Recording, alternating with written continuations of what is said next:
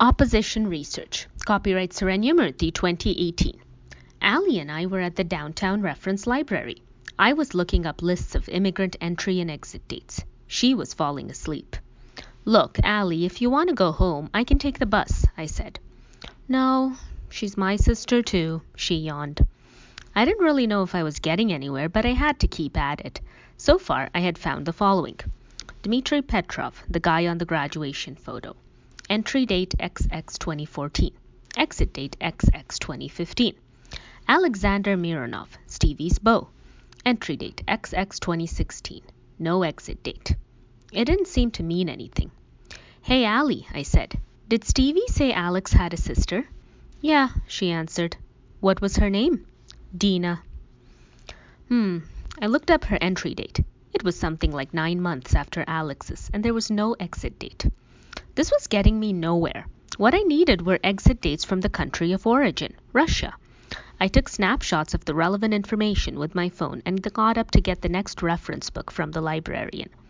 "Wouldn't it be faster to do this on the computer?" Ali groaned. "I don't want anyone to see our search history," I said.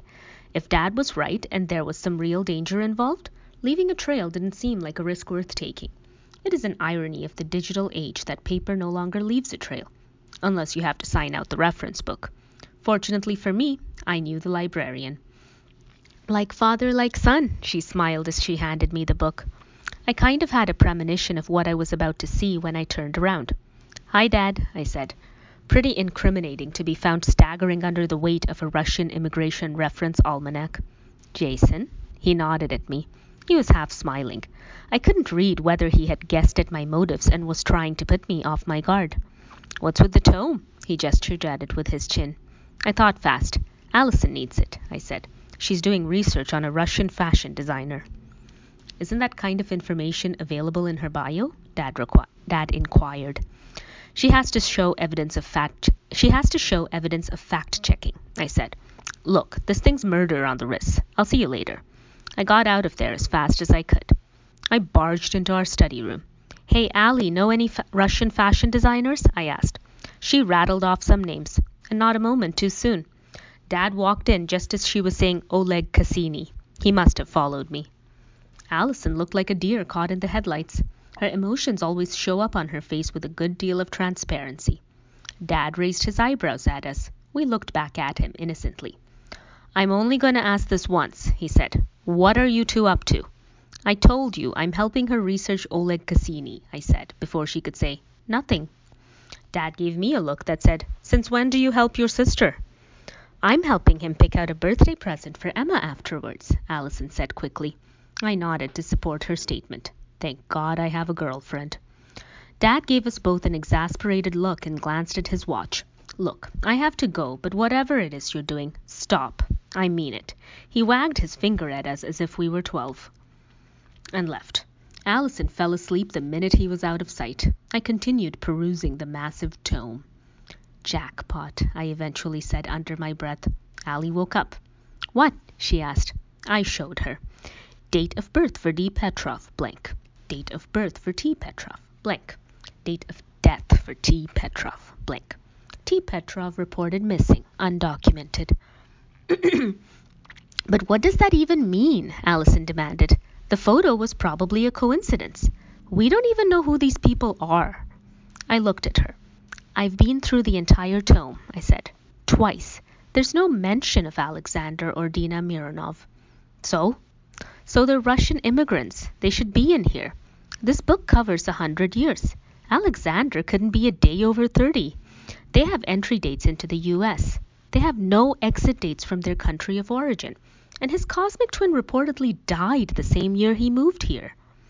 Ali's eyes widened. Maybe he has a different country of origin?" she suggested hopefully. I shook my head. "He told Stevie he moved here from Russia. Dad corroborated it." I stared at the book. Any way you slice it, someone's hiding something that Stevie needs to know. The next day, we buttonholed Stevie when she got home from work. "There's something important we need to talk to you about," I said. Her eyes twinkled in amusement as she tossed her purse onto the sofa. "What is this, a family meeting?" She laughed. "Okay, I'll play along. Where are Mom and Dad?" "Not home yet." I'll call them. Stevie pulled out her phone. No, don't, I said. It would be as well not to.